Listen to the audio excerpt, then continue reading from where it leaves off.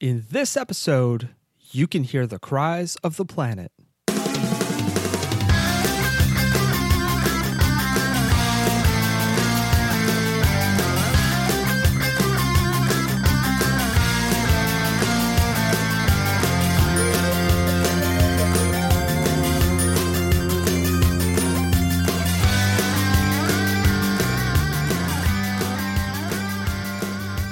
What's up, Companions? Welcome to Season 2, Episode 2 of Backlog Companion. I'm your host, Tom Tate, and I'm sharing my journey through my ever-growing video game backlog as I attempt to tame the beast. Along the way, we'll talk with guests about their video gaming history, what's in their backlog, and how they do the same. We'll cover some new news, some old news, by that I mean retro gaming news, some hardware stuff, and much, much more. I hope you enjoy the show. This show started out as a podcast a day for 30 days challenge in November of 2019. You can check out that season as season 1. It's all on the feed if you want to check that out. And now it's more of a bi-weekly variety show, and we'll see how that goes. It is Friday, January 24th. I'm wrapping up the first week of a new job, so I've been super swamped, but I've been determined to knock out an episode every other week. Maybe, hopefully, one day we'll go to weekly. If you want to see that, definitely let me know. My contact info is in the show notes.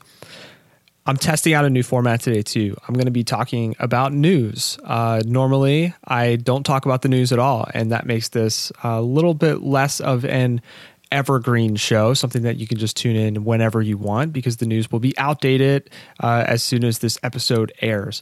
But I do like following video game news, so I do want to start to include it in these specific episodes. So I'll talk about the news, quick update on my backlog, and then I will talk about what's on deck. Something we haven't done yet is cover the news, so I'm going to give it a shot. So like I said, covering the news in a 2-week cycle is kind of lame, and some of this might be old news by the time it hits your ears. If you're not interested, you can skip ahead. But here goes. You know, one of the big news stories in the past couple of weeks is the infamous delays that have happened to some of 2020's most anticipated games that were most likely to hit your specific backlogs this year. We have Final Fantasy VII Remake moving from March 3rd to April 10th.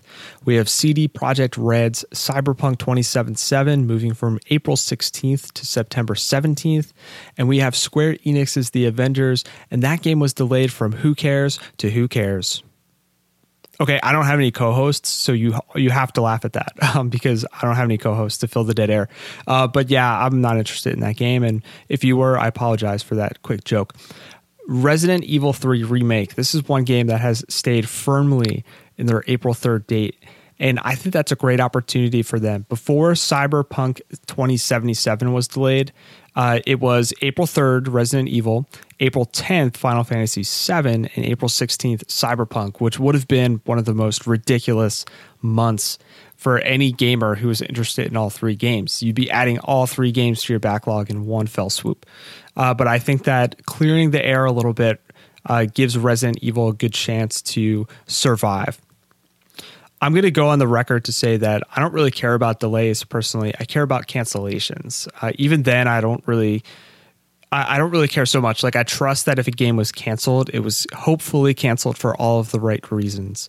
I've got so much to play. Like, my backlog is so huge that I can wait a few months or even a year for a game to come out if it gets delayed. So I don't really care so much about delays. Next in the news, I read that Skies of Arcadia Legends, or Skies of Arcadia developer Kenji Haruta, he's pushing for a sequel on Twitter. He's quite vocal about this too, and I'll share a link in the show notes. If you listen to Season 1, you'll remember that I covered this game's GameCube remake, Skies of Arcadia Legends. I still have my physical copy. I didn't get rid of it, but this was one of the games that I ultimately decided I was going to remove from my backlog. So I wasn't ready to invest the many, many hours that this game demands. It is an RPG. That said, I was going to sell my copy, and now that I've heard this news, I might actually hold on to it. If there is a movement to bring Skies of Arcadia Legends and Skies of Arcadia back in a big way, create a sequel, bring it out on next-gen consoles. It might potentially revive my interest in this game in a future season, so I'm going to hold on to that title. Up next, a ratings leak in Taiwan has revealed a BioShock collection for Nintendo Switch. Now, this would be a major backlog killer for many people. I've personally never played a BioShock game. I've always wanted to. It's funny, I did listen to an audiobook on Audible that was based in the universe of BioShock, and that was really, really good. I'm into steampunk and I'm into the setting. And I know some people are wishy-washy on BioShock Infinite, but these games are renowned as classics, and the chance to scoop all three in a collection on a portable console like Switch, mamma mia, like that would be so awesome, and I think that I would definitely dive into those games. We're going to see what happens there. One more piece of news that I wanted to cover. I'm really interested in retro gaming hardware, things that make your old retro gaming consoles new again, and things that breathe life into some previous generations without just emulating. And I have no problem with emulation, but if you listen to season 1, you'll know that I do like things like flash carts on original hardware and stuff like that. PS1 HDMI is a no-cut modification project that's making progress. It's from the same people who made the Dreamcast HDMI mod, and I know that that one is mega, mega popular. This thing looks awesome. I hate soldering. I think that there's, this is a very clean and promising solution, but there is going to be a little bit of soldering. But once you do that, it's going to be one of the best solutions to really knock out some PS1 backlog discs on the real hardware on an HD monitor or HD television with a ton of different features. If you haven't heard of or checked out PSIO, definitely check that out too. That is another great piece of hardware. Plugs into the back of your PlayStation 1.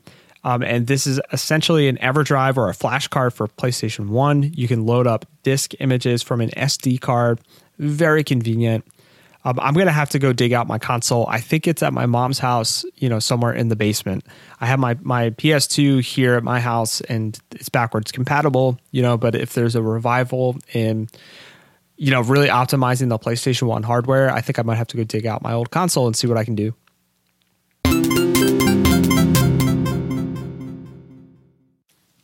Okay, last episode, I said I was cleaning the plate off to get ready to play new games, and I'm still doing that. First, I finished Spirit Tracks, done. Then I finished Child of Light, done. I played that on PlayStation Vita. Totally awesome game. I can't believe I didn't finish it when I started it back in 2016 or 2017. I really enjoyed the turn-based combat. It requires you to be very active and pay attention while you play. This is not something you can plan to play and watch Netflix at the same time. It's not that type of RPG. There's a good balance of strategy and action. The story and art style was super nice, and I'd expect this game to produce a sequel. I know that it was recently released on Switch, the original, so I'd be curious to know if they're working on a new game. I tried to finish Overcooked, but that game just wasn't built to be a single-player experience, which is a bummer because it's so much fun. So I'm chopping that, no pun intended, from my playing list and just moving on to the 10 games I chose from Season 1 of Backlog Companion. So tonight I'm going to be starting the first game from that list. That's going to be The Messenger on Nintendo Switch.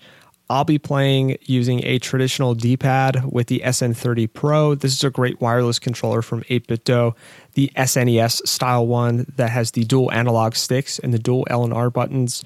So it maps really well to the Switch. It is my absolute favorite controller of all time, and I'm really excited to play a retro style game with that controller. Once I complete that, I think I'll move on to Portal on Mac or PC, trying to knock out as much as possible before April when Final Fantasy VII comes out and I drop everything. I've been wanting to get back into streaming games too, so I've been thinking a bit about how and when. I think I'll probably be getting settled into my new job for a little bit, and then I will announce some type of cadence for going live on Twitch. But enough about me. What games are you playing? You can reach me at YoPowerTime, YoPowerTime, on Twitter, or you can email me at tom@videogamepodcast.com. Let me know what's in your backlog. I would love to share that on the show. A couple games that might be added to your backlog, games that are coming out in the next few weeks. We have Oddworld Stranger's Wrath HD. That is a remake of an Xbox game, and that is going to be released on Switch January 23rd, today. Journey to the Savage Planet. This game actually looks pretty cool. I think it's going to be on PlayStation, PC, and Xbox on January 28th.